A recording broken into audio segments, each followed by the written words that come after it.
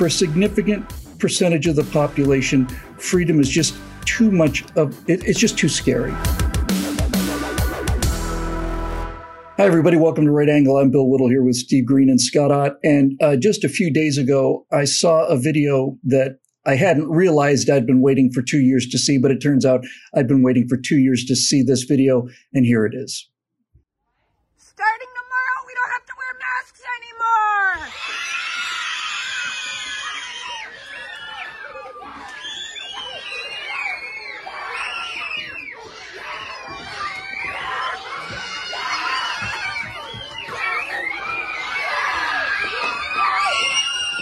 Is anybody excited?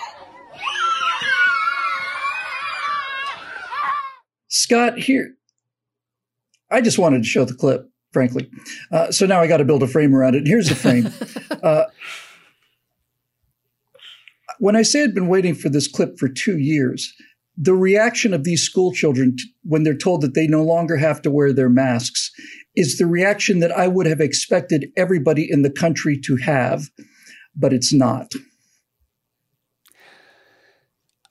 It's interesting because my guess is a child hearing that they don't have to wear the masks, it's like saying, it's over, everything's okay now, we don't have to wear the mask. Because all this time we've been told that the reason why we have to wear the mask is because it's ongoing and it's not okay and we're at risk. So it's not just saying, hey, the government changed their mind and we no longer have to wear the mask, even though the facts on the ground fundamentally about the pandemic itself haven't really changed. It's just we've changed our perspective on whether or not to wear masks. I think a kid would probably just see it as like, okay, not only do I get to take the mask off, but I don't have to worry about this anymore. This is like a thing it's not going to affect me and everybody's going to be okay. From my adult perspective, I mean, in a couple of days from when we record this, the other employer I work for said that after a month and a half or so of wearing masks again, even if we were vaccinated, those who are vaccinated are going to be able to remove their masks. So of course, I get to remove my mask again.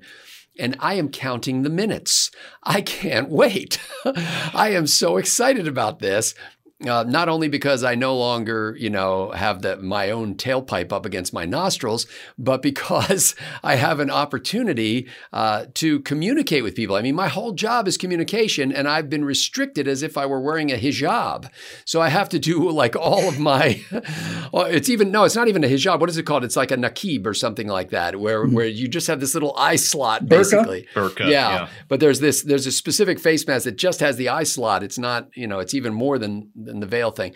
And I am really restrained by that as a salesperson who tries to convey his sincerity and his enthusiasm and his authenticity and love for his customers through facial expression. And you've got, 75% of your face is blocked. So that is actually better for my bottom line, so to speak, because I'm going to be more effective at communicating with my customers. But more than anything, frankly, I'm like one of those school children. Like if I hadn't kind of grown out of this phase in my life, I'd be jumping up and down and cheering the moment that I can go back into that place without having to wear this mask. And let's hope for many, many, many more of these celebrations.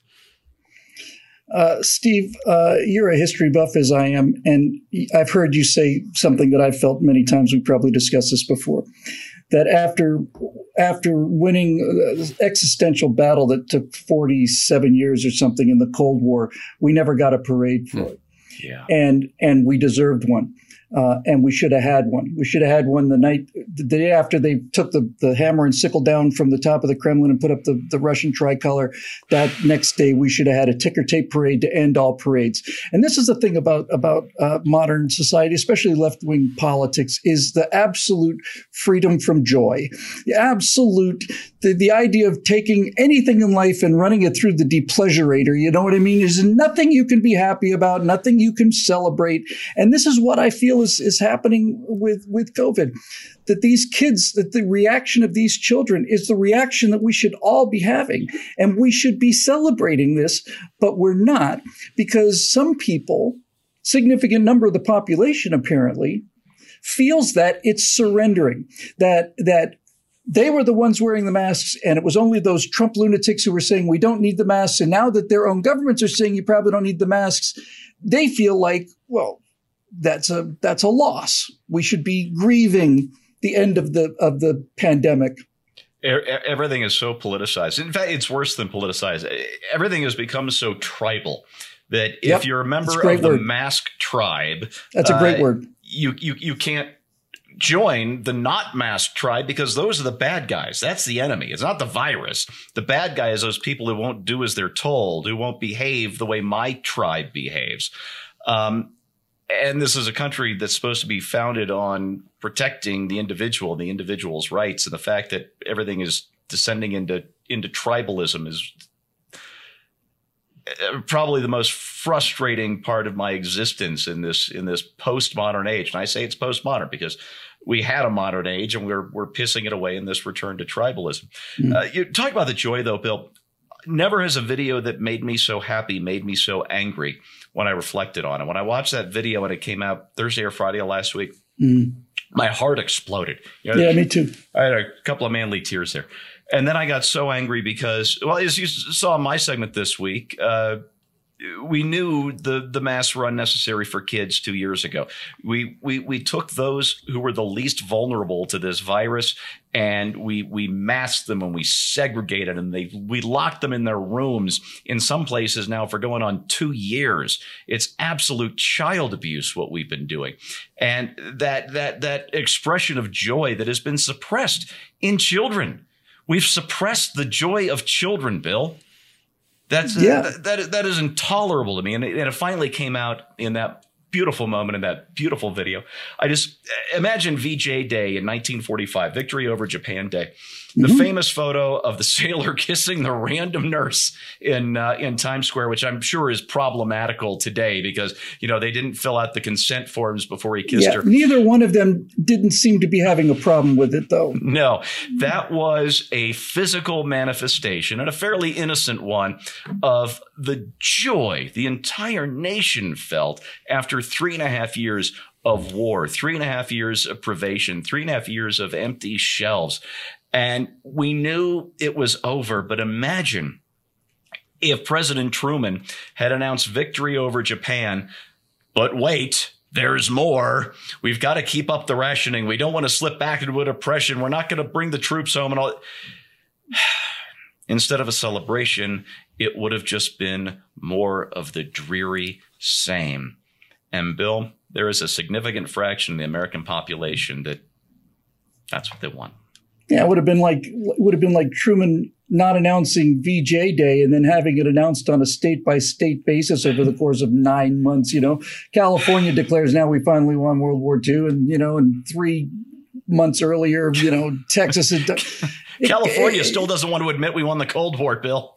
Because they don't want to admit they lost. You have to compress emotion in order to magnify it. And the more you spread it thin, it's like that line from Lord of the Rings where you feel like butter that's just been spread too thin over a piece of bread. Yeah. I would like to live in a country where everybody behaved the same way as those kids, where an announcement was made, where look.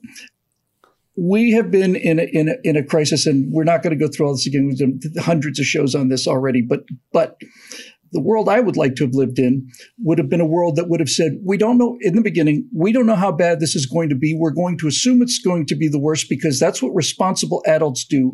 You hope for the best. You plan for the worst. 15 days to flatten the curve. Let's see how this thing plays out.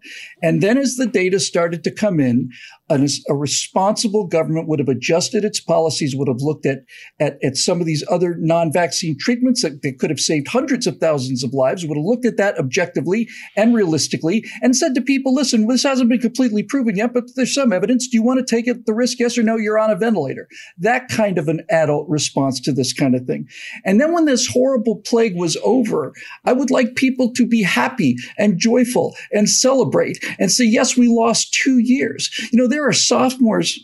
There are now people who have a chance to go to their senior prom that were sophomores when this thing hit. And among the many, many, many things we're seeing of the damage done to these kids, I think the most heartbreaking is they are just so used to being disappointed. They don't get excited about anything anymore. I've heard numbers of teachers say this. Now they don't get excited about anything more. They've been told they could have the prom, then the prom was taken away. They're told they could play football, football was taken away. They've been waiting for a chance to play college ball. That's all gone. You know, they're just automatons. And ultimately, I think what it comes down to is what Erich Fromm talked about in a really remarkable book on psychology called Escape from Freedom. And it's really should be required reading. What he posited and what I think the evidence suggests is that for a significant percentage of the population, freedom is just too much of it. It's just too scary. It's just too scary. And it's really a better way to put it is it's too much responsibility. It's too much work. It's too much work trying to find out what the actual truth is as opposed to just taking the party line. It's too much work to pay your own taxes instead of having payroll deductions, all of it. Escape from freedom. Freedom is threatening to some people. And I've seen it out here. I've seen it from people, as I mentioned before, who look at the masks as a form of coerced cowardice where everybody had to act as afraid as they are all the time. And I don't blame most of them. Most of them were fed this pandemic porn for 2 years and they bought into it. I'm just saying, can't we all be happy together about this? You know, is this really about Republicans or Democrats, or is this really about being essentially through this horrible trial of the last 2 years, regardless of how politicized it was? Isn't the fact that it's coming to an end a good thing? Who's not happy about that? Oh, I know.